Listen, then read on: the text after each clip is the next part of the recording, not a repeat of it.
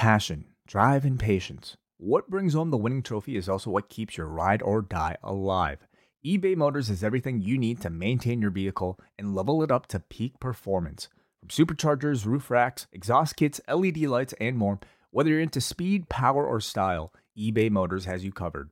With over 122 million parts for your number one ride or die, you'll always find exactly what you're looking for. And with eBay Guaranteed Fit, your part is guaranteed to fit your ride every time or your money back. Because with eBay Motors, you're burning rubber, not cash. With all the parts you need at the prices you want, it's easy to turn your car into the MVP and bring home that win.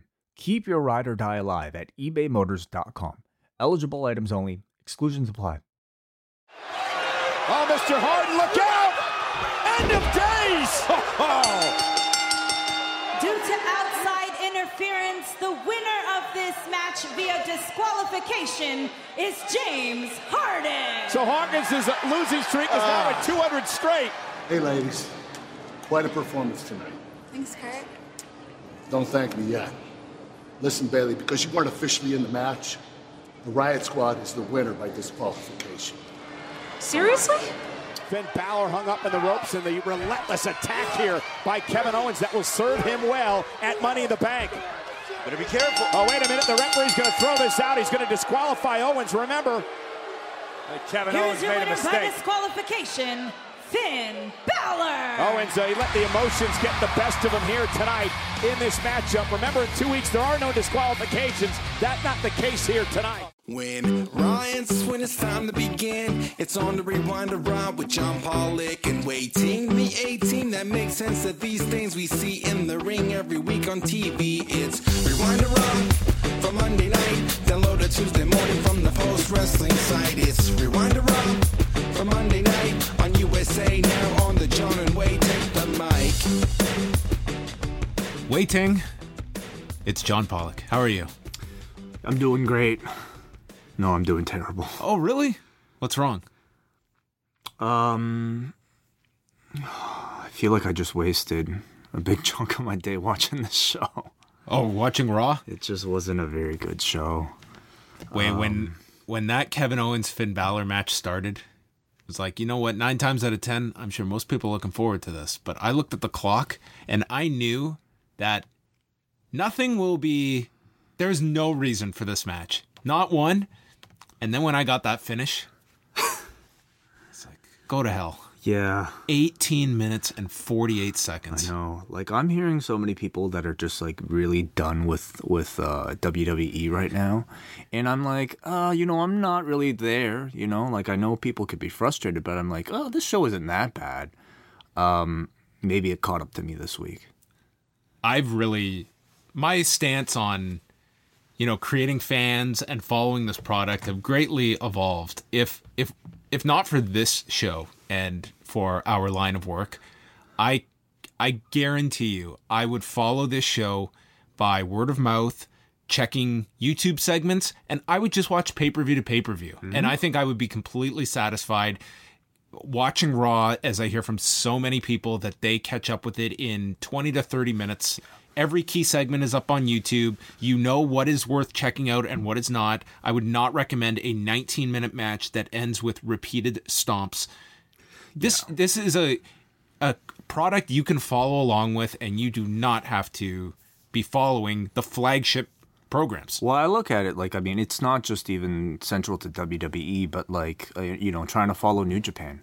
I'm not watching every single match. I'm not watching every single Best of the Juniors, Super Juniors match. I'm watching the ones that you recommend. I'm watching the ones that people are talking about and the ones that are important. What does this say about me? I'm watching all of this stuff. I'm watching every single match from every single company. Maybe I need to find a better formula of things. But there's just simply so much out there, and especially if the product is not even nearly as good as some of the output that we're seeing from New Japan. It's really kind of tough to justify a casual viewer spending this much time on a 3-hour show.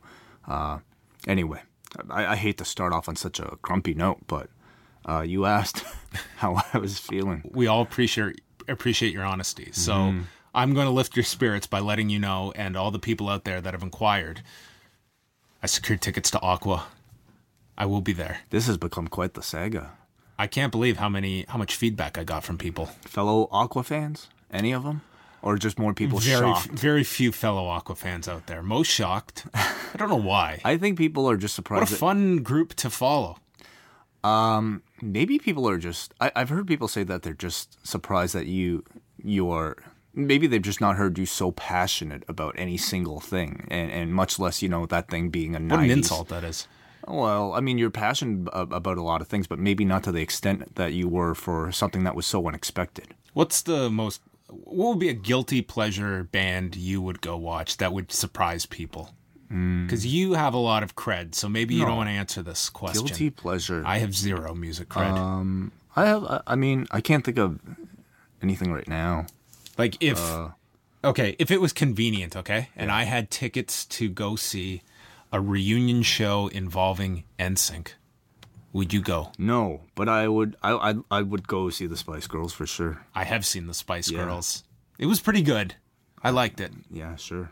Not a life-changing experience, but one that I went to nonetheless. Yeah, I wouldn't pay that much money to do it. What would be your ceiling for Spice Girls tickets? $50? There's no way they'd be less than 50 these like days. $80. Yeah, 80? I would. That's fair. I spent less than that on Aqua tickets, so. Oh, how much? Do you want to know? What do you think I spent? $30. Higher.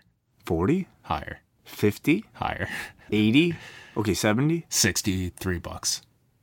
I don't give a shit. I think it's totally worth it. Yeah, the thing is like I think they know their market. The reason like so many of these reunion bands are always charging not for 20-year-olds or 15-year-olds. They're charging for 40-year-olds. So they know you have that money to spend. Well, I clearly made an emotional purchase too because, as I said, tickets were going to go on sale the Friday morning, and I really did not think that this was going to be a fast ticket selling event. Like, is it sold out? I don't know, to be honest. But Wednesday, I logged on because I wanted to see what's the pricing of this. Like, I hope this is not some crazy priced event or something like that. And I log on to Ticketmaster, pull up the Aqua event, and I see the words that jump off the screen and just are consumed by me. Early bird special. I was like, what's the catch? What do I have to do here? I clicked on early bird special. It asked for my info, and just like that, I bought the tickets. They were at the regular price that they would be on Friday. It's just a chance to buy them 2 days earlier. Yeah. It's like, I'm buying them. I don't care. I also had to buy like the max quantity, so that I was kind of concerned with about Friday. Like, in the slight chance there's a big demand. It's also like I'm not looking for a single or a pair. I had to buy 8 tickets. Right. Yeah. I'm very glad you caught it. So this summer I'm going to learn how to use Lens, and that's going to be my goal. I'm excited for you, man. Wow. That you have something to look forward to. That's in when is it? September. When? September the 8th. September the 8th. The week after All In. With Wigfield and Prozac. You're seeing Wigfield on Saturday night. That place is going to go I don't crazy. know a thing about Wigfield beyond Saturday night. Nobody does, yeah. I don't know how many I don't know about any, like Aqua, I'll go through the whole album list. Yeah. But Prozac, I mean, Sucks to Be You. Yeah. I mean, I'm sure that they have... There are plenty... I feel they have another song of note. I hope that there's they did a song about like social media once. Oh, is that recent? Like ICQ or something. Well, that's not recent then. Well, I would imagine. Okay. Prozac, Canadian pop music group that consists of Jay Levine, James. I don't really care about that. Let's look at their song. Oh, they did. So their singles were "Strange Disease." Yes. And "Sucks to Be You." "Strange Disease" was the other one. "Get a Clue." I don't know that. "Baby, I Need Your Love." "Love Fools Anonymous." It's gonna be so weird seeing like 60-year-old balding gray-haired men singing these songs. They've been releasing songs over the last couple of years. Oh, they have. "My Little Snowflake," "Love Me Tinder." Maybe that's their social media song that you're thinking about. I'm really curious to know the other types of people that are going to be showing up at this event. Will there be any children? What do you think the average age will be? I would imagine this is going to be a 30s attended group. Right. Band. Fans. Yeah, that would be my guess. Cool. Are you going to go? You never invited me, so... You didn't strike quite the interest No, level. I think I'm busy that weekend. You might be. There's a big UFC there. Well, there's actually not a UFC scheduled, but there might be a UFC pay-per-view that night. Hasn't been announced yet. Hey, on that note, This week, what an enormous week here at the Post Wrestling compound. I think we should break this up between the free content we have and then the Post Wrestling Cafe shows, because shall we do it chronologically or not? we can, but we're going to be going back and forth. So Okay. I want people to be able to understand what is what. First of all, the free content. Okay, so you're listening to this show. Duh. Tuesday, we've got Rewind to SmackDown. Simple. Wednesday, Keep It 2000. Yeah. Correct? Yeah. Maybe their biggest addition yet. I would say a pretty big one. 'Cause This is the first time they have a member of the WCW roster in 2000 joining them. Brian Mann, Nate Milton are reviewing the August 7th, 2000 episode of Nitro with Lance T. Storm. Lance Storm himself. What do you know what's happening? What happens on that show? I believe this is the show where after he'd won all those titles, he challenges Booker T for the WCW title. Oh, I can't wait.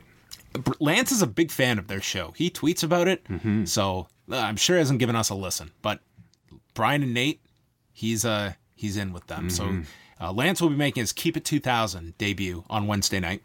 Thursday, we've got Up Next with Braden Harrington and Davey Portman, who's been very busy. Has a great interview up on the site with Amir Jordan that is up on their feed, so you can go check that out before Thursday's show.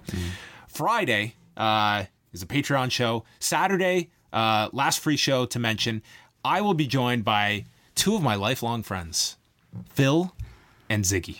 Aqua fans? Nope. Ziggy's going. Phil is not. Gotcha. No. Phil is more in line, I think, with your line of music, I would imagine. Okay. Anyway, so the three of us, we're going to be watching the UFC card on Saturday night. We're going to do a show afterwards. And what a card this is. This is honestly one of the best cards of the year. And it's got CM Punk, who we will talk about in just a couple of minutes. But then, the Post Wrestling Cafe way. It is booming this week. Can you I skipped over one show. I wasn't sure. Yeah, I wasn't 100% sure. Okay. Tuesday. New idea that we are releasing. It is called the Post Profile. And the subject matter on Tuesday's show will be Ken Shamrock. So what's the backstory with this? Ken Shamrock is doing an appearance in Toronto this weekend. Yes, he's doing a 10-city tour of Ontario, doing a speaking tour. So he's doing some press, obviously, for local media. And John, you interviewed him in a regular phone call type of conversation interview. But rather than just put that interview out there for the feed, John Pollock decided to take this interview and just work his magic on it. Just, why not? Just because he can. And for those of you who are fans of John's excellent audio documentaries that you might have heard on the MMA Report, he has put that same amount of effort, that same amount of love into this interview, transforming it essentially into a real great documentary-style profile piece on Ken Shamrock. Well, let's not praise it too much until it's released. Hopefully people will enjoy it. That's going to be dropping on Tuesday, and that will be on the main post-wrestling feed. So check that out, and I do appreciate any feedback. This is not going to be a weekly show. It'll be, when we have a subject that is that lends itself to that kind of style. But the Post-Wrestling Cafe this week, we have several shows coming up on the cafe, starting off with one that's probably up now. Yeah, if you're listening to this show and if you want to skip our review of Raw completely, or at least you want us to talk about something that we actually enjoyed on the Rewind to Raw Overrun, John will be talking about the Best of the Super Juniors finals, which took place Monday morning with Hiromu Takahashi and Taiji Ishimori. And also featuring, of course, an appearance from Chris Jericho. And on the Best of Super Juniors, not on our podcast. No, not at all. No. Let's not confuse people. Yeah. We only Keep It 2000 has wrestlers on their shows. Yeah, they've got the speed dial. Yeah. Also, I will be going through the latest edition of Total Bellas, of course. Which contrasts me and Way's weekends. But Way actually did watch the Super Juniors final, so he will share his thoughts. That is on the Overrun show that we are temporarily dubbing it that. But that's coming out. It's out now. Then we've got, this is sometimes a test, Friday, we are back with a new Rewind Away, where Ian Kushner is our Espresso executive producer, and he has chosen King of the Ring, 1993 that you and I are going to go through very meticulously. The first ever King of the Ring, and one that, of course, prominently features Bret the Hitman Hart in 3 matches over the course of the evening. Yes, and Hulk Hogan, blinded by the light. Ooh, Hogan versus Yokozuna, a rematch from WrestleMania 9. And then Saturday, myself and W.H. Park, multiple shows with W.H. Oh my God, we forgot that one. That's a free one, too. Well, I left them all for the end. The WH pairing. You're going to get a double dose of WH Park this week. Free show on Wednesday with Post Puroresu. And then Saturday, it's a Patreon special on the Post Wrestling Cafe. WH will join me to review Dominion. We have a lot of shows this week. Maybe too many. We should have done this chronologically. Well, it's all up on the site. It's on Facebook, and it's on our Instagram at Post Wrestling Official. So you can get the schedule way better than me and Way going through it. Subscribe to all of the feeds, please. Go to postwrestling.com/subscribe and just check every hour of every day, and you'll more than likely you will find a new show. And I'm gonna say, most weeks are not going to be like these weeks. This week is insanity. There's a lot going on, and much like WWE, we don't expect you to listen to every single minute. Of course not. We expect you to listen every second. And final thing, I want to thank all of the people for the feedback to the Roundtable. We continue to get great feedback each month for these Roundtable shows, and I think the most is what we have received for the Mauro Ranallo Harris Yusanovich Roundtable that went up on Sunday, which you can listen to or watch and find out which former UFC champion was hanging out on my couch. I really want to thank all of both of those guys for making the time over the course of this very busy week, where the two of them have done a lot of media, Mauro especially. Yeah. So hopefully those of you who have been following their media circuit got something different out of our conversation with them, because they are two, for people we've known for a long, long time and people that we consider friends. So thank you to anybody who has checked that out, and highly recommend that documentary for people who haven't seen it. Definitely. So before we start Raw, I just wanted to quickly touch on the CM Punk Colt Cabana case that continues into fight week, but it looks like there is a light at the end of the tunnel with the closing arguments set for Tuesday. Just insane. Absolutely crazy. He is spending all day at this courthouse. He was not just in court; he was on the stand Monday, finishing his testimony. Like, it is absolutely crazy what is happening. I don't know. I don't know how I could be Duke Roufus and after all this time away, and clearly there was a desire for this guy to continue. Like, and I give him all the credit in the world. He is fighting again under the spotlight, but why put yourself in such a position like this? Give yourself the best possible chance. And he spent his whole final week of hard training away. Like, I'm sure he was maybe training at night, but nowhere near what he could have been doing, throwing out all of his days in a courthouse. Yeah. I can't imagine that if a continuance was requested, it would not have been granted. So it's very bizarre. I do really want to mention the crew at WrestleZone, in particular Nick Hausman and Ross Berman, who have been outstanding with their coverage. And without these guys, I don't know how much of this would be getting out there, because I have been monitoring this, and I'm not seeing any media covering this. Well, it's kind of tough to be at a courthouse in Chicago. Well, it's restricted to people that are in or around the Chicago area that can get a physical body to the courthouse, and that's not very easy. And it's going to be, it's going to be a long period before I think the case is going to be online or available. You might have to go to the courthouse to actually get a copy of it. So anyway, the WrestleZone team has been all on top of this, and that's kind of how the wrestling media has been following it with these notes. Great job to those guys. Yeah, so Monday featured the conclusion of Punk's testimony, and I will just say, I have written so much about this man's ass.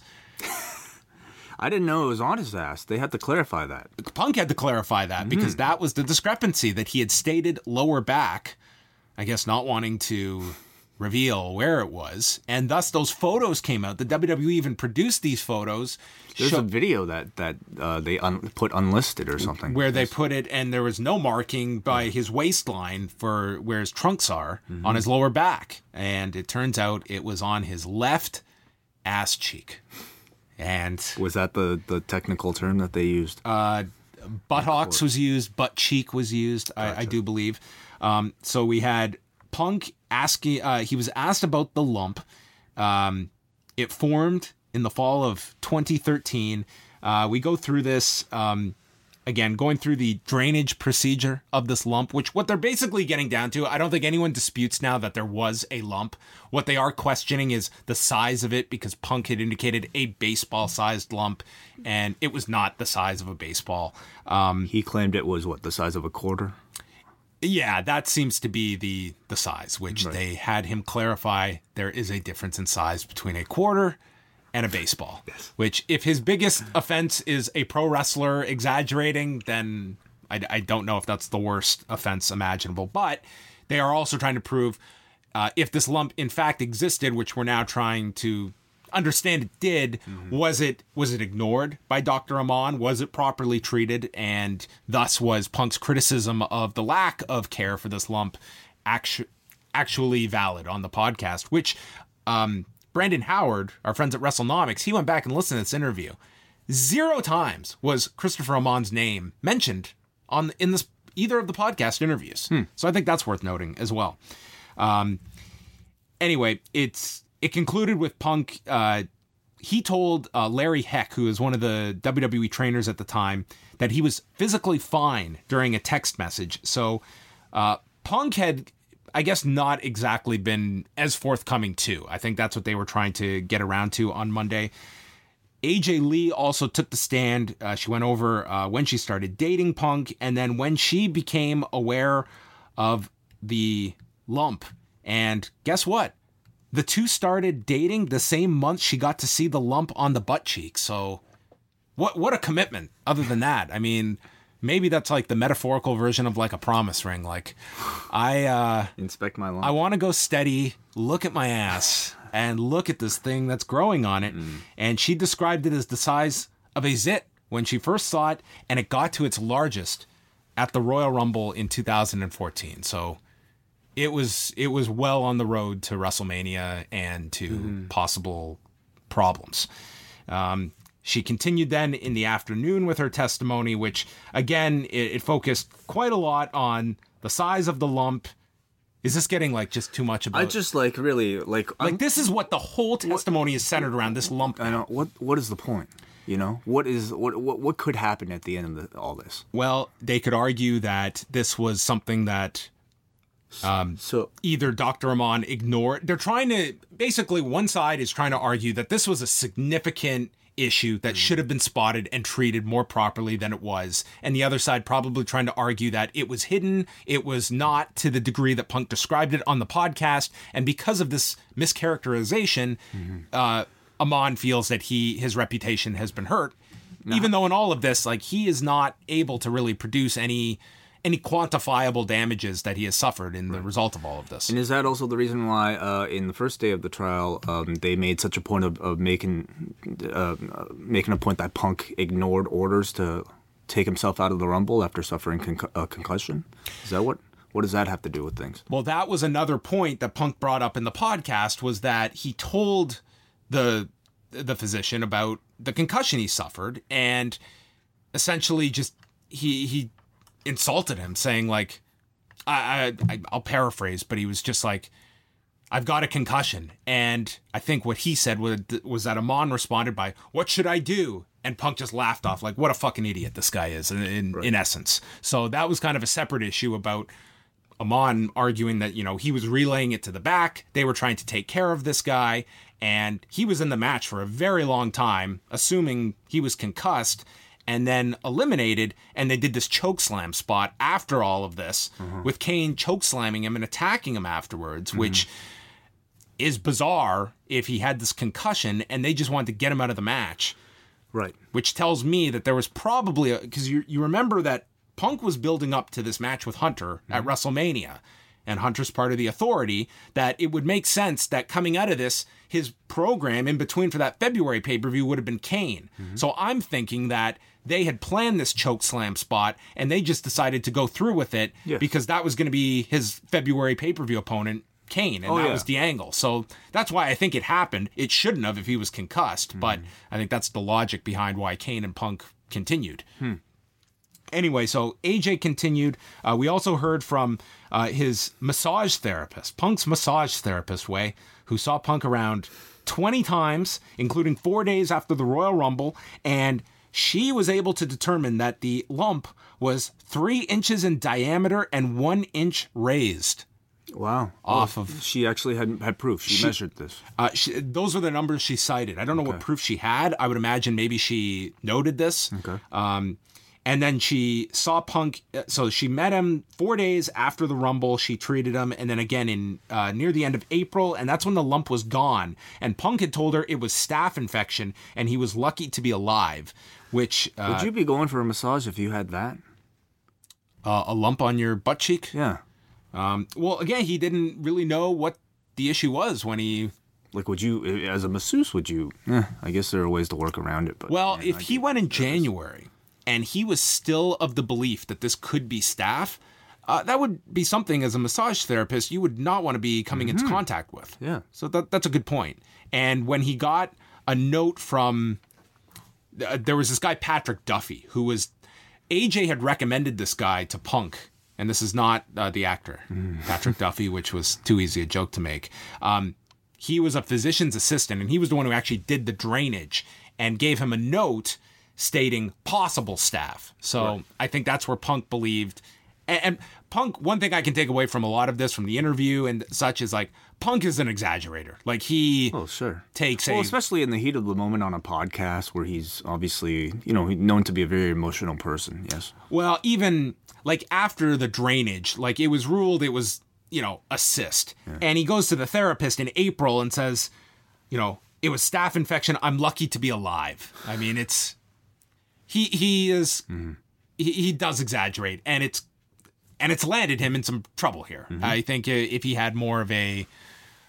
was more of a historian of sorts, that would maybe have avoided some of this. However, Monday it ended with the announcement that the closing arguments will occur Tuesday, and then the jury has to deliberate. So, I mean, if they have a clear-cut answer, it could be right away, and maybe we could get it as early as Tuesday, but there's a chance this could go into Wednesday. I don't imagine this would be a significantly long deliberation process, but regardless, this is just days away.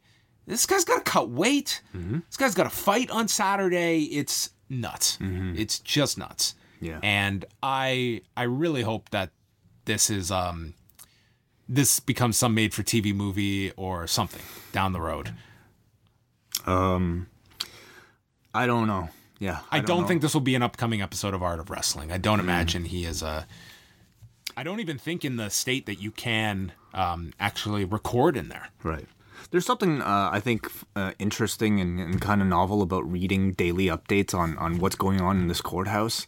I kind of get a kick out of like hearing CM Punk define what CM Punk stands for. He had to go under oath and acknowledge Chick Magnet Punk. Yeah. But I think I'm kind of getting... tired of it, if I have to be honest. Like, well, as I'm like writing up recaps and like constantly referring to his left butt cheek, it's like, man, this is what an uncomfortable testimony. It just makes everybody look foolish, Like, what in the end, this whole thing seems relatively petty, but yeah, maybe not to them. Well, I don't want to like offer any prediction on what comes out, because I think a lot of it is lost in the fact that we're not there in the courtroom. It's very hard. I like the way the WrestleZone has presented this, where they're not editorializing. They're more or less, it's just bullet points of what's happening. But so much, especially in a jury trial, it's so dependent on how the personalities come across, how convincing they are in their arguments, what are the reactions, and that we're not privy to. So it's very hard to have a read on who is ahead in this case, as well as the fact that WrestleZone was not there for the first day. That was when that Chicago Tribune reporter just stumbled in there, and that was Dr. Amon's testimony, and that was a big day. So we don't have a full view of both sides and their testimony. But maybe we will have Tuesday night on this show. Maybe we will have a verdict that we can discuss, and the case of CM Punk's ass will be determined. We'll see if Punk wins this week or goes 50-50 or loses both. This could be a terrible week for him. Or it could be a great week for him. Yeah, he could be 0-2. We could have a 500 week. Who knows? Let us get into Raw from Houston, Texas, Monday night at the Toyota Center. Elias was in the ring to start, and he stated that he carries the power of wind within his fist and a guitar around his chest. And he starts playing and says he is the company's most valuable asset, which I would think after those television negotiations, he's quite further down the pecking order. And he's going to become the next Intercontinental Champion at Money in the Bank. And he says when he attacked Rollins, he also suffered a loss because he broke one of his favorite guitars in doing so. And they show the replay from several angles while he plays a song over the replay. It was pretty funny. I thought this was kind of neat. He wrote a song just for this. I assume it was called "The Man Has Fallen Down." Just like the Rockets when Golden State comes to town, which got tremendous heat after they were eliminated. Seth Rollins interrupted, and he's limping, selling the attack, pulls out a chair to combat the guitar. Both are in the ring, and Rollins swats the guitar away. But before he can attack Elias, Jinder Mahal and Sunil run into the ring. They double team him, and Roman Reigns makes the save, clearing the ring. And Kurt Angle comes out and makes a tag match. I thought the track from Elias was nice. I would say, highlight of the segment, if that's any sort of praise. But overall, I found it to be a pretty by the numbers, pretty lazy opening segment that you'd find programmed into like a season mode of a video game. The heavens erupted, and out came a figure that said, "John and Way, it's going to be a long show, so I'm going to remove Jonathan Coachman for tonight from you," as he was on assignment with the Golf Channel. Love these assignments. And David Otunga joined them. I'm curious what Booker T had going on, because being a Houston native, you would figure he would be the first call for a replacement. Would you not think that? Right, he still lives in Houston. He still is in Houston, yeah. Maybe he's got wrestling school or something. Maybe he's got something. So David Otunga joined them all night. I will say this, I was not screaming at my monitor tonight. I would definitely say an improvement. I had forgotten really like how this guy was, I think, at his job. It had been a while, but I definitely welcome him over Jonathan Coachman. I can't tell you one thing David Otunga said Monday night. That's fine. Great. That's an great. improvement. Yes. I don't want to notice the commentary. That's where I'm at now. That's where I'm at now on Raw. Seth Rollins and Roman Reigns versus Elias and Jinder Mahal. And they had control of Rollins. Elias is attacking his neck, built up to a hot tag, and they kept cutting him off, keeping Rollins away. And eventually he makes the tag to Roman, who calls for a Superman punch, dropping Mahal off the apron as Elias rolled down to the floor. They went through a commercial break after they thwarted a drive-by, and then they're in control of Reigns. He fought back. Hot tag is now made to Rollins, and he's in. Sling Blade, blockbuster 2 count. Mahal attempts to coloss, but is stopped with a Superman punch. And then Rollins is calling for the stomp. The crowd's chanting, "Burn it down." Sunil gets on the apron, and he jumps away right into Roman Reigns on the floor. And Mahal attacks Reigns from behind, throws him into the steps, and then over the barricade and, quote, into the WWE Universe. Rollins hit the suicide dive to Jinder, but in doing so rammed his head into the barricade, further injuring the neck, and stopped Sunil with a chair shot. Runs into the ring chasing Sunil, but in doing so, he places the chair on the mat and walks right into a DDT from Elias onto the chair. Rollins is motionless, drift away by Elias, and he pins Rollins at 17:35. I thought the suicide dive onwards was really good, and I really like the structure of this tag match. For me, that was really the only part of the match where I really started to pay attention, because the rest of it I just found, considering Rollins' output as of late, I found the rest of it very average. I thought it was dragged down by Jinder and Elias, but I really did like the finish with the suicide dive and how that played into the neck injury directly into the finish, which I totally bought with Elias winning. I like this tag match, yeah, and I thought, the ending was really well thought out, working around the neck injury that Rollins sold all match long.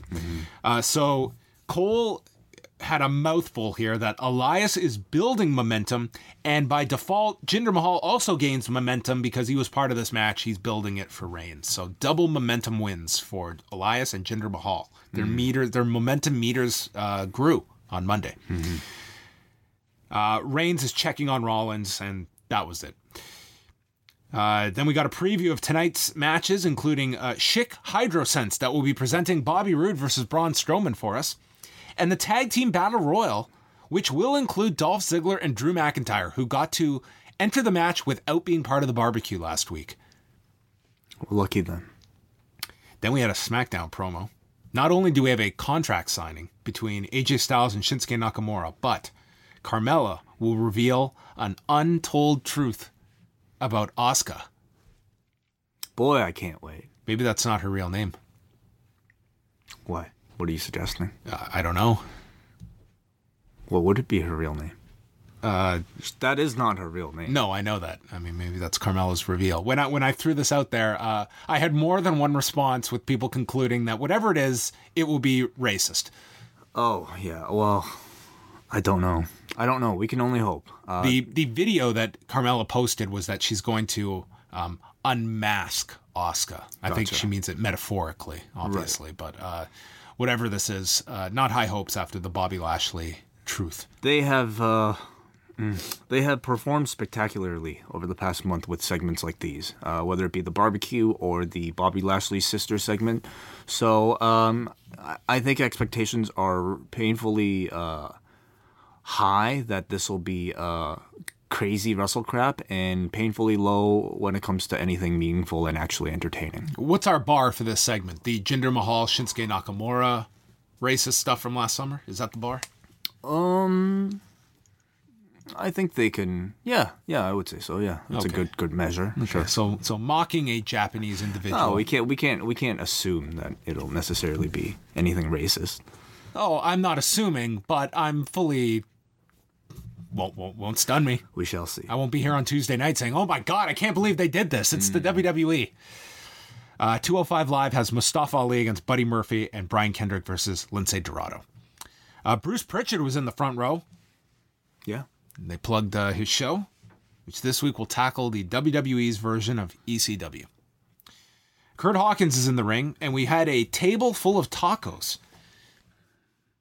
Was this the point where you were staring at your watch, wondering, man, it's really nice weather out, and it's almost officially summer? I think I still had energy. This was only the second segment. I know. Second This is when I was looking at my watch. Program.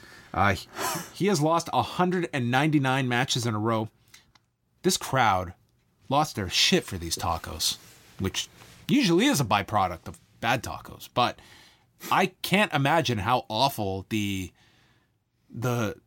vendors are at the Toyota Center, that this crowd, and just by sheer numbers, this was not going to feed everybody. No, not at all. Like this, unless this was a biblical story where they could take the fish and multiply for the entire crowd. I mean, they were not going to be left satisfied here. But man, were they excited at the idea of having these however long old tacos fed to them. Well, all Kurt Hawkins had to do was beat James Harden, who wrestles as Will Lockhart, one of Booker T's students, and one of his high school friends contacted me to inform me that his real name is Will Allday and went to Friendswood High School in suburban Houston. Awesome. Thanks. So there you go. Thanks. My DMs are open, folks. Any high school acquaintances, let me know.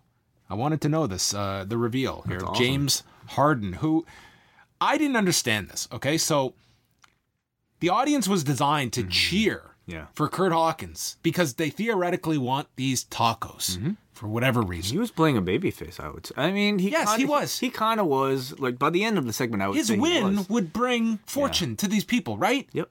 So why was this guy's name one of the Houston Rockets players? Wouldn't you pick, like, Steph Curry? Like, shouldn't that have been the name? Or, someone that Houston is going to hate? Why are they going to boo? Unless this guy was supposed to, it's a fake James Harden? Is that the psychology? No, I thought the message was totally mixed. And by the end of the segment, I mean, I think if they just kind of stuck with the tacos thing, it would have been a bit more of a clear message. I thought the James Harden thing was cute on its own too, but the two of them didn't really mix. So the match is very little. Harden got a bit of offense in, and as Hawkins is setting up, theoretically for the finish, Baron Corbin comes down and hits Harden with the end of days. Therefore, Kurt Hawkins is disqualified at a minute 43. He loses. No tacos. He dumps the table of tacos all over Kurt Hawkins. And this all built up to the punchline by the WWE's Twitter account talk about a devastating loss. Well, it might have been the highlight of this show. Boy, high praise. So that was that.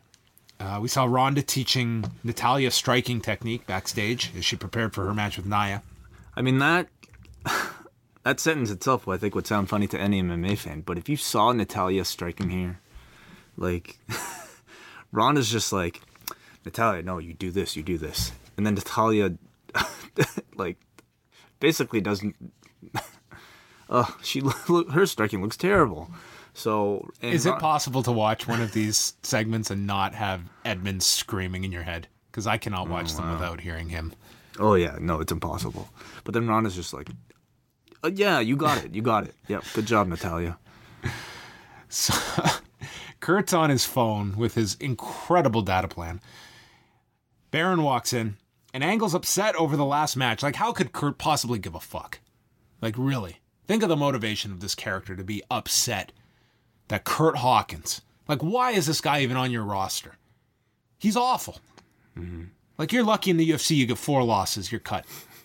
He's let this guy go 200 theoretical losses, and he's got a spot. Why? And he can't find room for the authors of pain. He complains, Baron complains about his lack of opportunities, so he went to WWE headquarters, and he spoke to Stephanie directly. Really needs to get Kurt's phone, because it could save him a lot of time. And she wrote a note. And this note did not read a possible staph infection. This note read that Corbin is now the Constable of Raw to serve as the checks and balances for some of Kurt's questionable decisions. Yeah. This was totally ripped from the CAA story, where they specifically used the term that CAA was being brought in by WME IMG as the checks and balances. Are you just saying that was a coincidence, or are you saying this is the direct reference point for this storyline? That story, there's no way that every single person in the company was not reading that Hollywood Reporter story last week. I'm not going to say it's impossible, but... Like, that term, checks and balances, was specifically used. Well, okay, maybe. I don't buy coincidences. Regardless, Baron is now the Constable of Raw. The Constable. Oh, man. I would say, like, you know, there's a lot of fatigue going on around this product right now. I wouldn't have suggested more authority figures as any type of solution to aid that fatigue. It's just uninspired. It's lazy. Clearly, they have little direction for Baron Corbin, so just shove him in there, you know? He's the new Kane. He's the new, whatever. Oh, God. Is he going to have, like, a uniform? Like, is he going to look like a constable next week? I don't know. Sorry. I feel a little nauseous, actually. I don't know if it's, like, all the, coffee I drank throughout this show, but I feel actually physically queasy trying to, like, I needed go coffee through this during review. this show. I won't lie. Oh my goodness. This is I don't look forward to this at all. Like, Baron Corbin, of all people, is not really somebody who I want more TV talking time with every single Monday. With Kurt. Oh, man. Sorry. I might have to excuse myself at some Guys, point. we are 50 minutes into Raw. 5-0. Okay? We got like 70% of the show to go. Oh, man. Ronda Rousey is out for commentary. We found something Ronda is not great at, and it is commentary. I did not like this. Natalya and Nia, non-title match.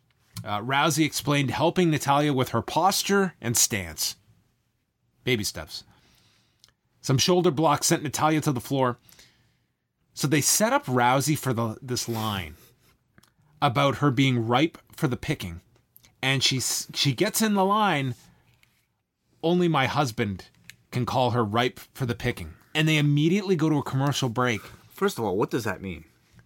I have no idea. I've never heard that term used in any kind of sexual description, which I can only imagine that's what Ronda was trying to hint at. I don't know. Where does picking come in sex? Like, you're ripe for the picking? Like, that sounds weird. Okay. I don't get it, but clearly Ronda wanted to get this line in. So I spent the entire commercial break trying to break this down, wondering what Ronda meant by that. And I was like, you know what? Maybe I'll never figure it out. I'll talk about it with John on the show, and I'll never have to think about this again. We come back from commercial break. She's got to get this fucking line in because she's so worried the commercial break cut off her great line.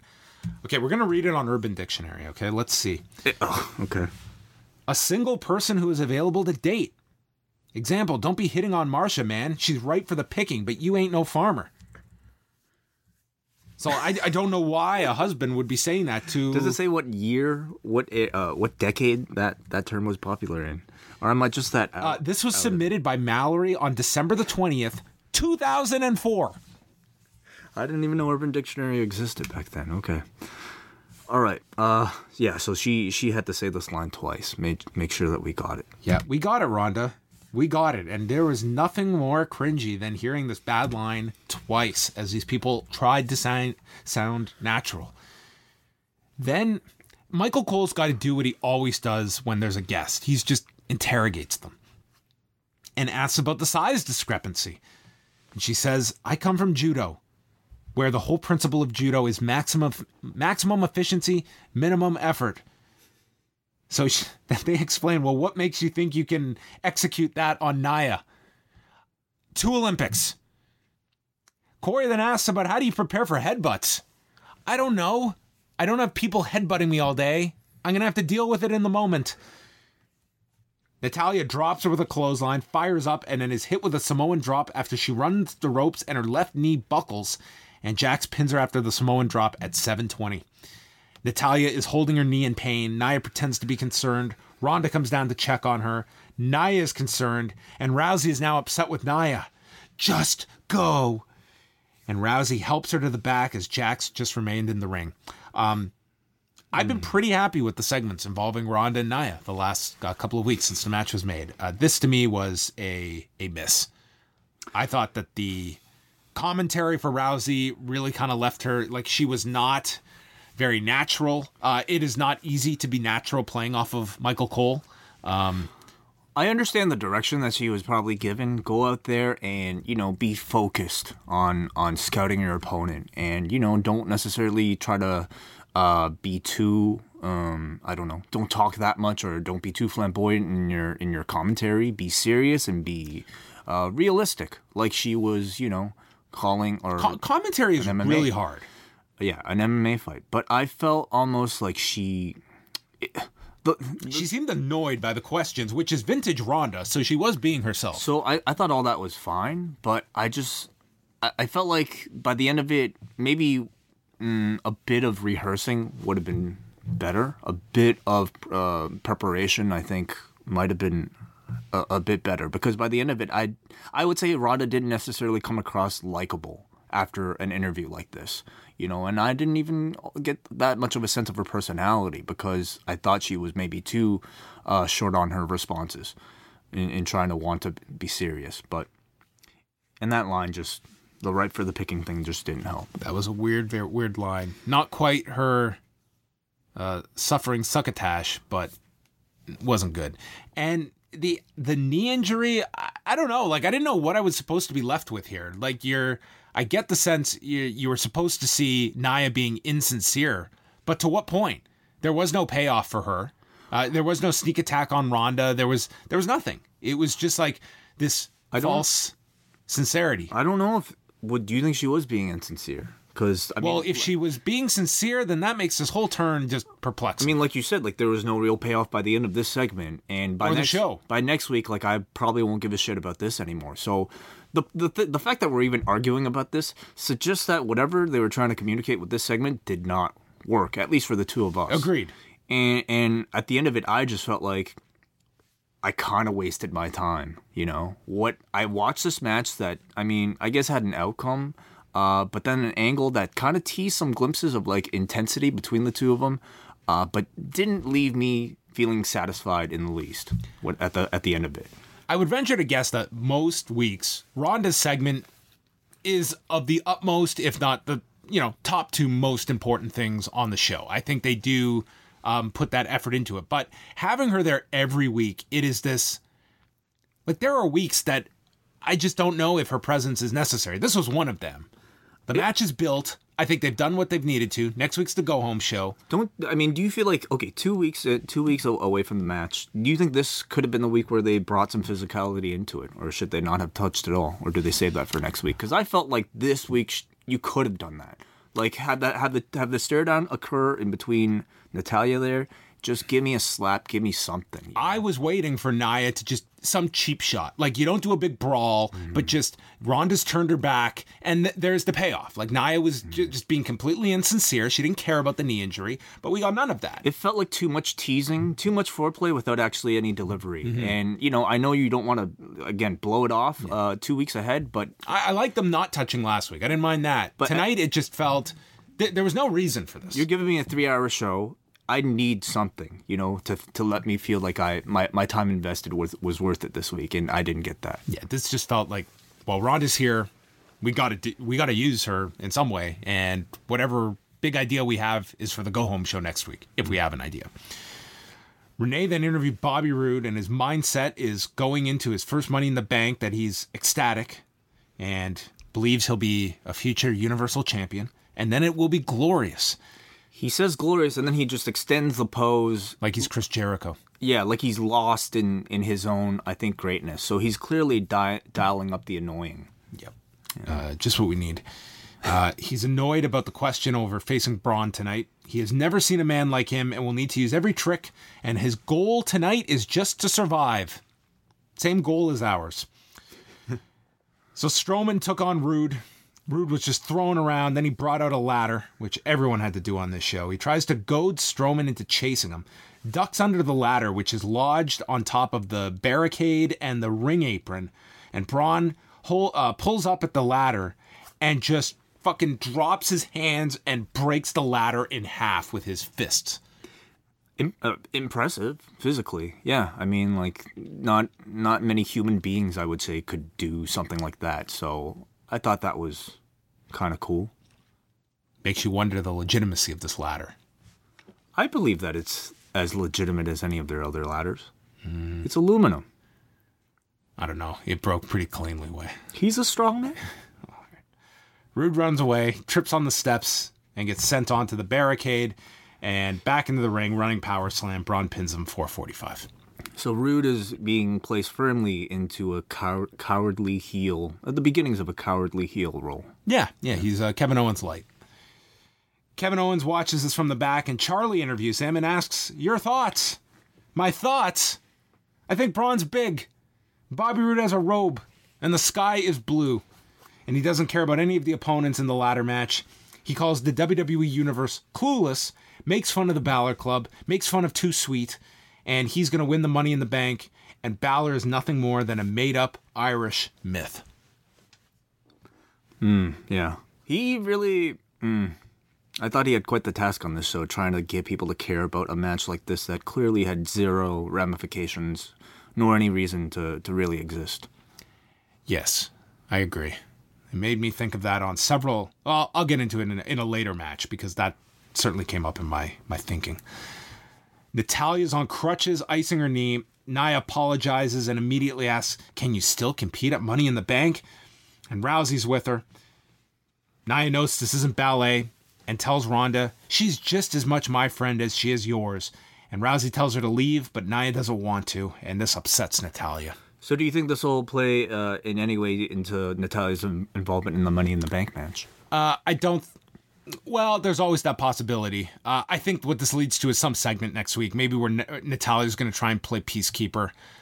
I don't know. They're getting into a territory where I think they're getting away from what was the core of this feud, which was just, a very simple story. And I just feel it's run 2 weeks too long, and now they've got to introduce stuff that maybe it has a great payoff with Natalya involved. Sure, if it's a fake knee injury and Nia and Natalya are working together... One of the big issues is that I would say nobody is buying this Natalya-Ronda relationship. I mean, it is very clearly set up for a turn in the future. And I would say that it's probably because it was so poorly established when Natalya came to Raw.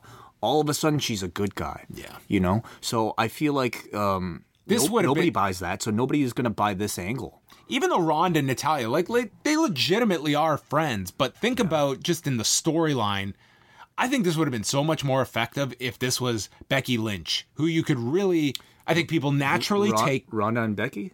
Yeah.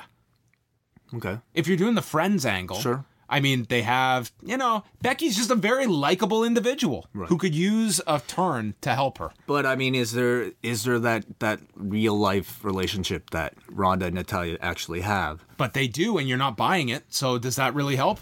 They do, but I think you need at least a bit of realism. It's like you need both. You need kind of the real life credibility, and you also need the characters. Well, what I think you need is time. Yeah. And either way, you're rushing it. Like, this was not their intended plan to do this so quickly. Right.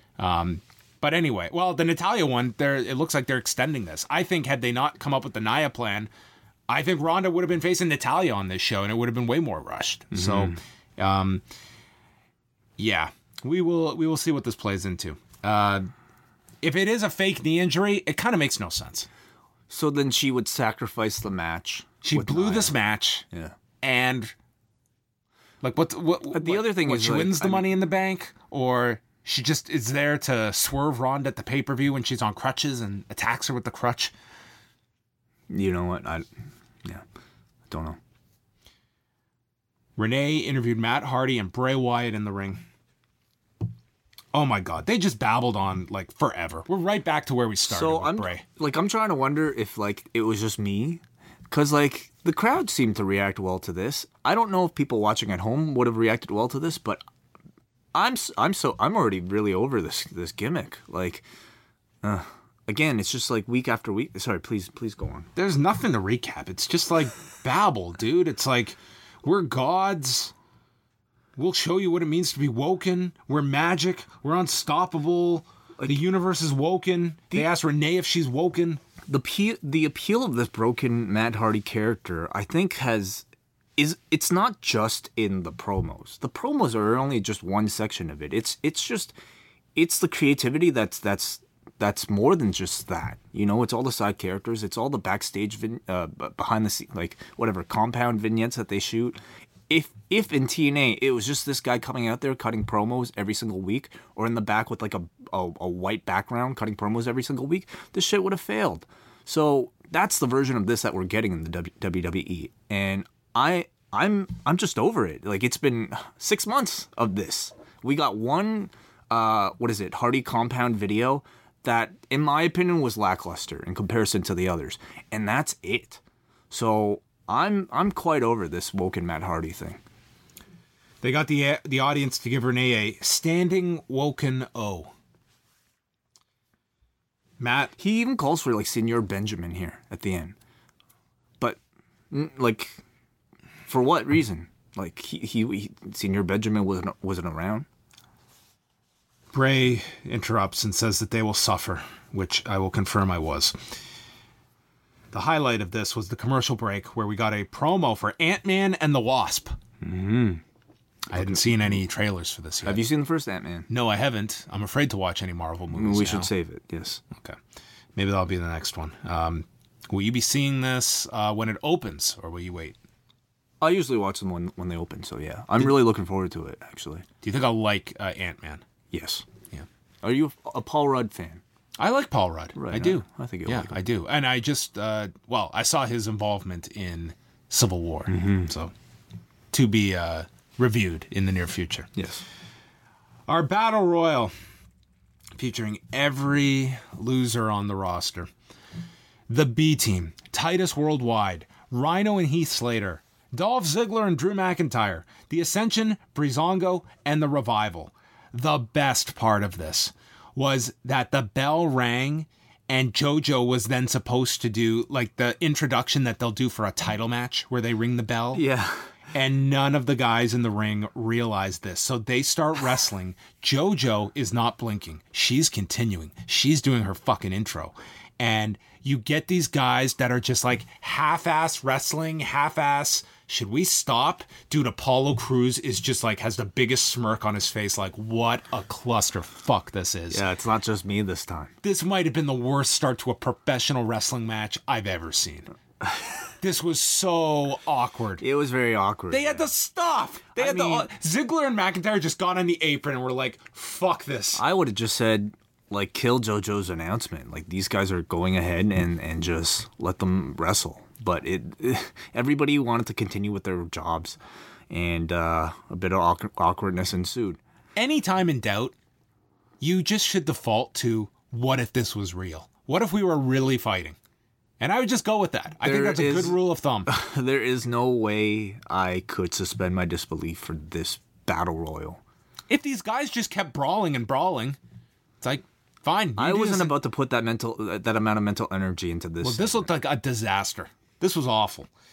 So Ziggler thinks it's the Royal Rumble and starts doing his near elimination spots, and then Breeze drop kicks him out. With the worst dropkick I've ever seen from these guys. I mean, why were they even in this match if they were just to be eliminated like this? I didn't understand this at all. But this dropkick was a complete phantom dropkick that I really swear, it was probably Breeze causing a Breeze to eliminate Dolph Ziggler here. It looked terrible. So they're out. I mean, they got whatever minimal heat was available in this match by laying out everybody and then left. But, like, they weren't in the segment last week. They're not winning here. I almost feel like, why tarnish them by even grouping them with these idiots? I know. I didn't understand it at all. I guess they needed some presence on the show. Ugh. And was this it?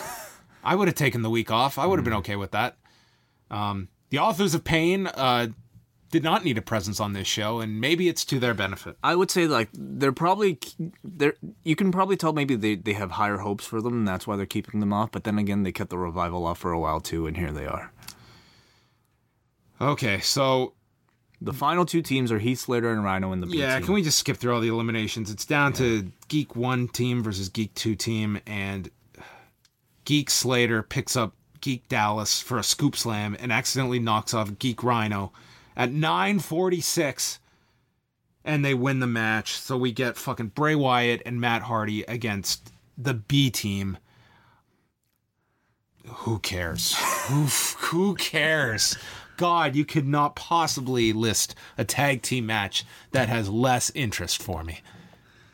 Yeah, it's pretty awful. This is like the 85th match at Money in the Bank on Sunday. Mm-hmm. Yeah. Well, at least every team, I think, kind of deserves their month, and this month happens to be the B team.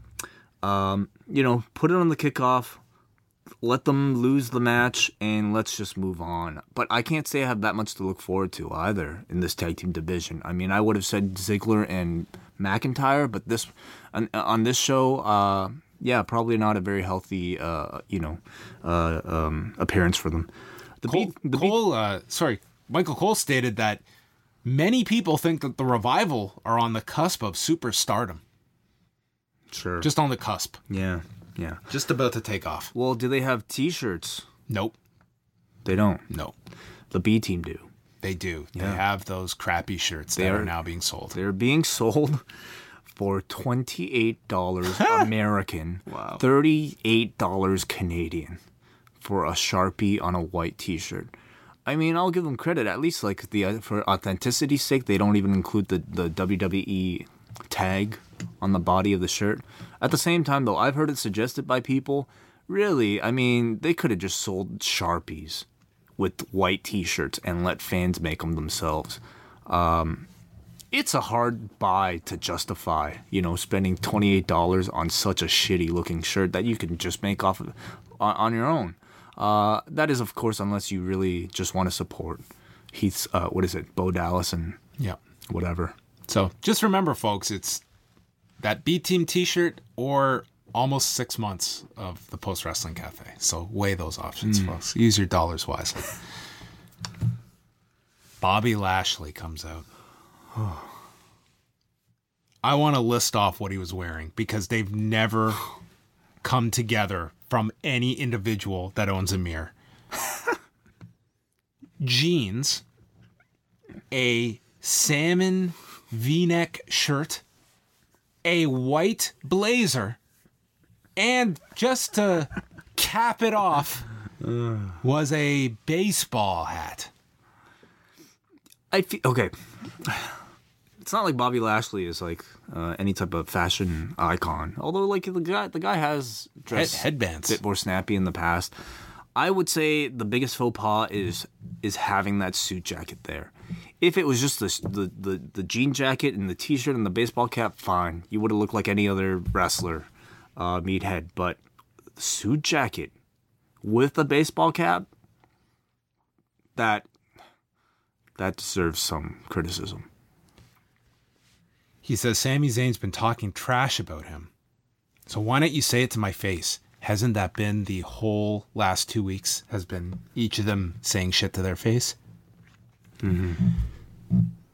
Oh, sorry. I was about to sneeze. I think this is like a really... I'm allergic to this. This is a really tough review. Like, I guess watching it, I wasn't really like... I had to watch this show live from start to finish way. I kind of started. Well, I'll just say, like, I found myself just dozing off. Oh, not even falling asleep, but, like, being distracted a lot. You know, wanting to check Twitter, wanting to check, like, my email.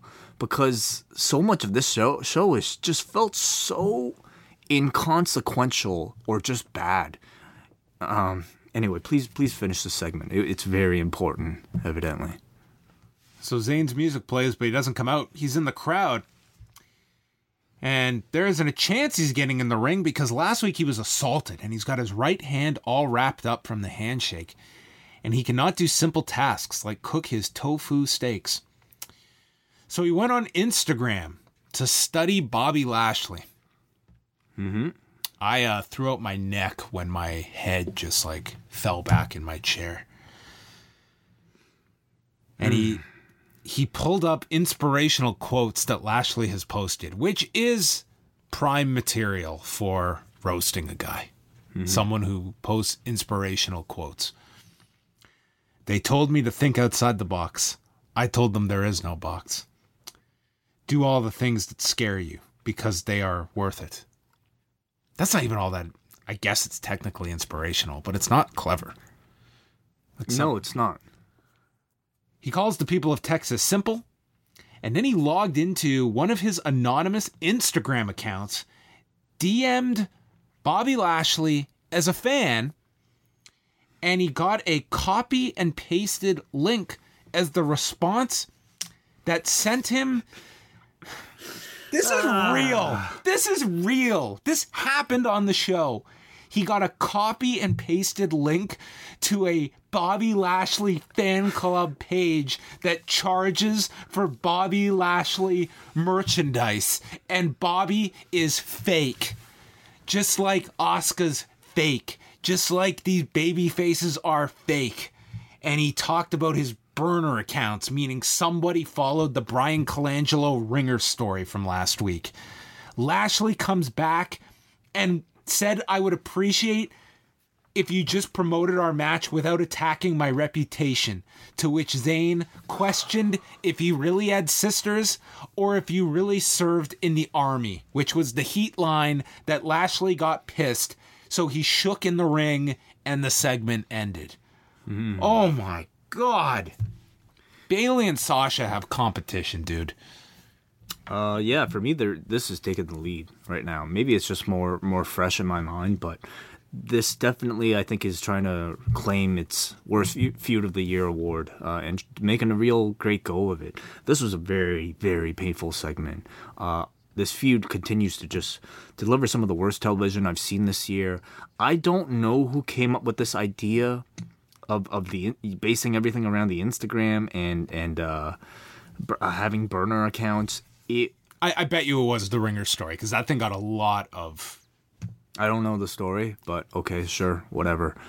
Again, this is a feud where I just want them to do the match so that we can move on as soon as possible. I want to get both of these men out of here. I think both of them are way more talented than what this feud and the storyline is giving. Lashley has just been like, I could not fathom. Even the biggest skeptic of when he came back, if you were comparing him to the Impact version, the biggest pessimist could not have envisioned this. No, I mean, if this was the type of shit that they were giving him in TNA, I don't think we would have heard the end of it. It does not belong in this show. Really. It doesn't belong anywhere. Oh, for all the complaints about the, I'll say 2015 through 17 version of Impact, pre Scott D'Amore, pre Don Callis. I mean, dude, you can say whatever you want about running a company into the ground, but man, they nailed. Compare the Hardys and Lashley. Mm-hmm. Dude, it is just embarrassing, the comparison. Yeah. It's not even a comparison. Charlie interviewed Jinder Mahal, and he said that Reigns has been given opportunity after opportunity. He got speared through a wall. Just recap of nothing was said. Told Reigns that a storm was coming. So we cut to Renee, who is in another part of the building with Reigns to react. This sorry, I don't want to cut you off. This have at it. Sucks. Like, at this point, I'm waiting for something redeeming from this show. And I having to sit through one shitty segment after other shitty segment after, and watching currently what I'm watching here with this Jinder Roman thing, where they're going back and forth talking about a match that I don't give a shit about that's going to come. This show just really sucked, and it really took a lot out of me. Usually when we do these reviews, I can get these things out of my system. It's kind of just like making me relive that trauma, and it's making me feel shittier. Reigns cuts a promo, tells Jinder to check his resume. We cut back to Mahal with a response to Reigns' response. Reigns says, "You wouldn't say it to my face." Reigns says, "He'll go find him, Jack." And he sets off to find him. Dude, Jinder was like 2 turns away. Like they were 2 minutes apart from one another. They fight. Mahal goes into a door. A ton of shaky cam, like the same shitty type of backstage brawl you'll see in every WWE produced show. It ended with a funny line by Michael Cole stating that Jinder Mahal is one of these people that, quote, push and push and push Roman Reigns. What's so funny about that? Well, it just has double meaning. Cole meant it as like pushing his buttons, but other people could take it as the figurative sense of pushing him. No, just like a literal storyline push. Oh, gotcha. Yes. Alexa Bliss, Sasha Banks, and Ember Moon took on the Riot Squad. Bliss teased an injury early and walked out on her team, citing a hamstring injury, so it was 2-on-3. Morgan's in control of Moon when they come back. Logan did a pop-up headbutt to Ember Moon. Yes. That looked different. They made the hot tag to Sasha, who has vowed to win Money in the Bank and then become a 5-time women's champion. Because the money is in the chase for the 5th title. Morgan hit a double foot stomp to the back coming off the rope. Logan then yanked Moon off the apron. She fends off Logan and Riot, but then Morgan sends her off the apron again. Bayley's music plays. She runs down and joins the babyface team, tags in Bayley to belly to Logan and pins her at 11:32, with Graves asking how this is legal and suggests that the referee is on Ambien. Mm-hmm. Guess like Roseanne. Yes. Yep. Angle and Corbin are watching this in the back, and Corbin asks if Angle will stand for this, and he tells Angle to go find the women and say their win doesn't count, and the lapdog does it. Yeah. Kurt just walks off. Yeah. He finds Moon, Bayley, and Sasha, who are just reveling in this victory, and we got the tease of the hug between Sasha and Bayley. They're all ready to reconcile. Mm-hmm. This is like the couple of will they or will they not? We're building up to like the kiss, but they're building up to a hug. And right as they're about to hug, Kurt walks in and overturns the decision. And the women, Sasha and Ember, are disappointed, and they leave. And they go from praising Bayley as the hero to blaming her for the DQ loss. And this is where I'm thinking, why the fuck do these women care? Why do they care if they won or lost this match? What does it matter, Way? What does it matter? Momentum. Mm-hmm. The answer to every reason we have matches on this show. Mm-hmm. Right, yes. I think like angles like these are fine from time to time. I think only though if they're interspersed with actual good wrestling, and I think actual conclusions to matches that I don't know feel like I'm investing my time well, and I don't know. It feels like we had a lot of DQ finishes on this show, didn't we? We aren't done yet. Baron was also admonishing referee John Cone and told him this job isn't for everyone. Next week on the show from North Little Rock, Arkansas, we have 2 four-ways. Sasha versus Ember Moon versus Natalya versus Alexa Bliss. And on the men's side, Finn Balor, Braun Strowman, Kevin Owens, and Bobby Roode as well. Already you can tell that you have no reason to watch this show. In fact, Wei is going on strike next week. Yeah, I'm actually going to skip it, yes. Nia Jax and Ronda Rousey will have a face-to-face, which I could have sworn they have had one every single week. Big Show is on the stage and introduced Team Texas to promote the Special Olympics. And then we had Finn Balor against Kevin Owens in the longest match in history. Owens Irish whipped him hard into the buckle. They went through a commercial break. Balor fought back, hit a Tope Con Hero, and then Owens worked the arm. Set up for a pop-up powerbomb. Balor came off the ropes with a sling blade and a running dropkick that sent him into the corner. Balor tries to go to the top. He has tried it continuously to get to the top. He finally does. Then he's knocked off balance by Owens, who starts stomping Finn, stomping him, and the bell rings at 18 minutes and 48 seconds for the disqualification. Unresolved issue. Yeah, really. Yep. Just a great way to just cap off this show.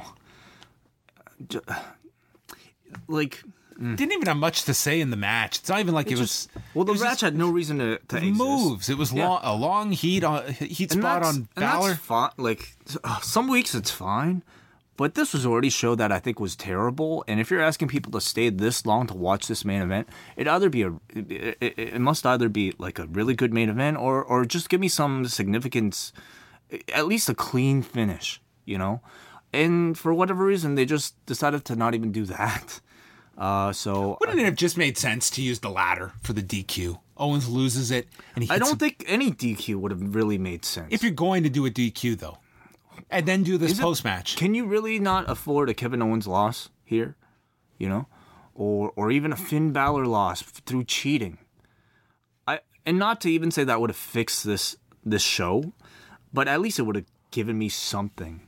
But by the end of it, this match was a DQ. What was it? The last match was a DQ. I guess in hindsight, it was a DQ with Bayley. Mm-hmm. The what is it? The Kurt Hawkins, James Harden thing was a DQ. Right. Am I missing anything? Everything's out.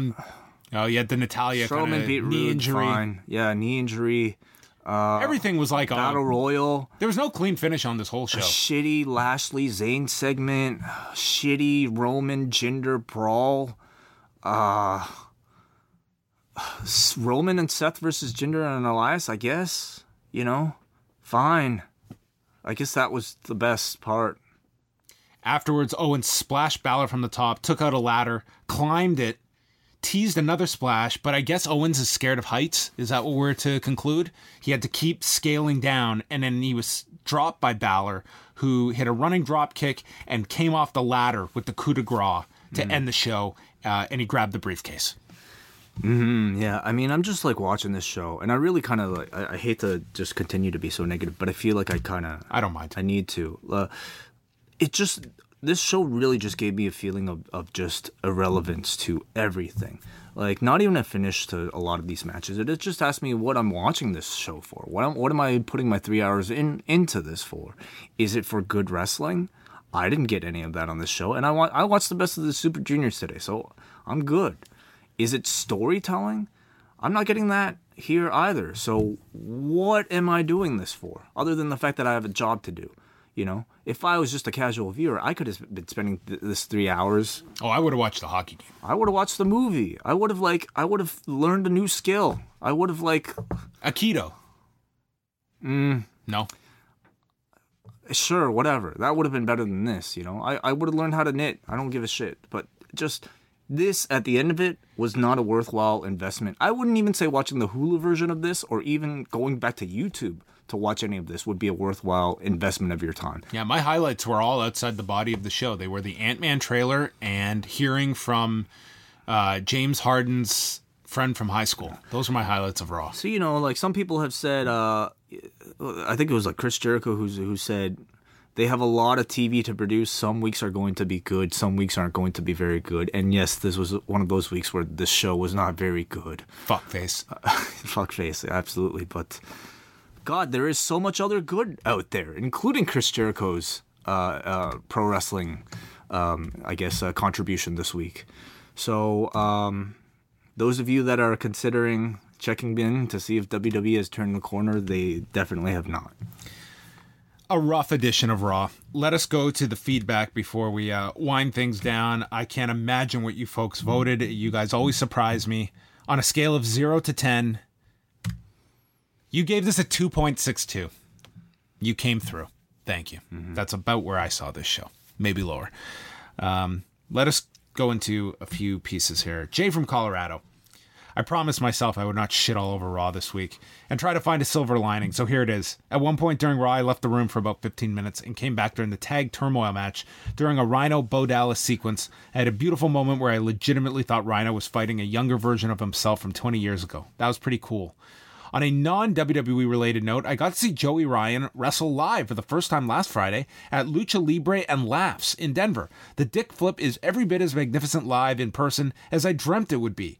The look of confusion on my wife's face during the sequence was as priceless as the dick flip itself. Highly recommended. All right. I think everybody has to see the dick flip at least once. We go to Mark from Vaughn. Vince must have personally written Rhonda's lame line about her husband being right because they made sure it was repeated again after the commercial when it wasn't clear before the break. I was surprised the announcers made a HIPAA reference too. HIPAA, yes. Another reference from the Punk trial. Oh, yes, right. Question, in what percentile would Baron Corbin have placed for you if you had to rank the guys best suited for this constable role? The Lone Wolf is now a part of the administration.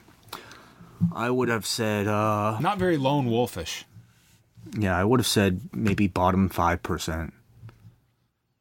He just doesn't exhibit the skills of somebody I would want, nor the character I would want in this role. What association has he ever shown with Stephanie McMahon? You know, what association has he ever shown with any type of corporate suit? Wouldn't it be funny if it's revealed that he never met with Stephanie and it was a forged letter? That would not be funny. That would be even more maddening. And I don't think and they'll then Kurt's do that. fired for ignorance. I want to cry to think that would even be a possibility. Because... I'm trying to flesh this out. It's got to lead to something. It's just... It's okay. It's just like seeing something that you know could be really good. And you know, like, I know for the next month or 2 months, I'm in for a really shitty ride. At least with this storyline and with a number of their storylines. This might be the most we've sworn on a show. So I'm just like, I don't know. I just feel shit. Like, anyway, sorry. Let me compose myself. Dubs here. Sami Zayn was the only highlight for me tonight. Sure, it was terrible, and no doubt will continue to be. But Sami Zayn is just a little too good to hate no matter the content. I was so impressed with his conviction, it was hilarious. I'm not sure what was going on out there as this Raw was almost exclusively background noise, but glad I caught this talent of a man. What was the deal with the Roman Jinder Skype promo? That Hardy Wyatt mashup? Realizing it was Otunga on commentary was a brutal moment too. 3.5, love the grams out of 28. What was up with it? That's what they chose to do. That's what they chose. It was more like a Google Hangout kind of, where we just had automatic cuts. Yeah. Jonathan from Richmond, Virginia, $265 million a year. That's what NBC valued the show. I wonder how much they give good programming. I don't know if it's the early summer melees or if they just don't care about writing to the TV negotiations, but they need to fix it before they alienate their entire audience.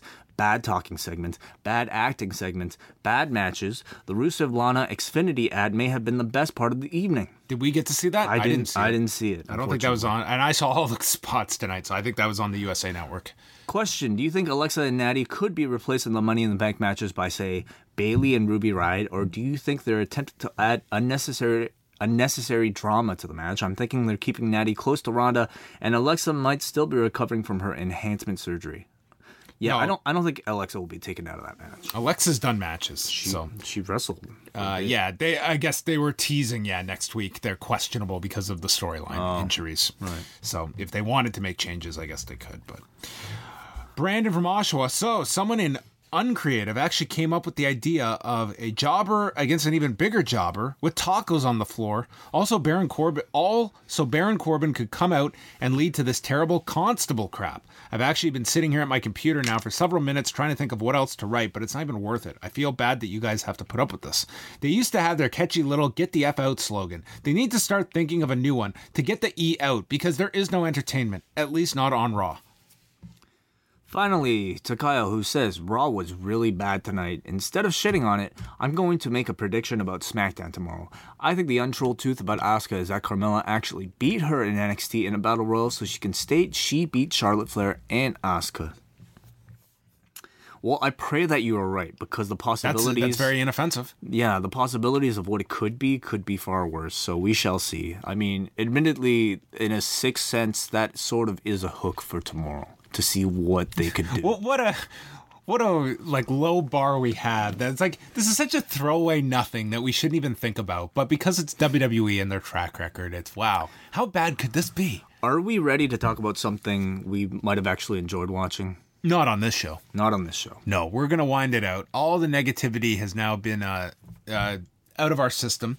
But for those of you that are members of the Post Wrestling Cafe, you can now hop on over and overdose on some lattes in the form of our Overrun show, because Way and I are going to be going through Total Bellas from Sunday night.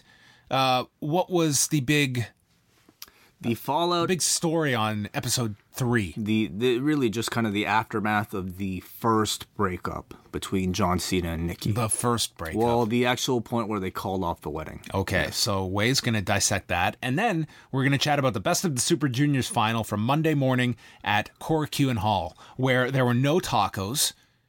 There were no back and forth promos and reactions. People were pretty well dressed.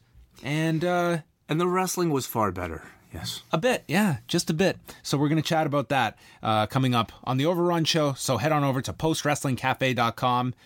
And if not, we'll chat with you Tuesday. We've got the Post Profile coming out on Ken Shamrock in the afternoon, and Rewind to SmackDown Tuesday night at postwrestling.com. Ugh.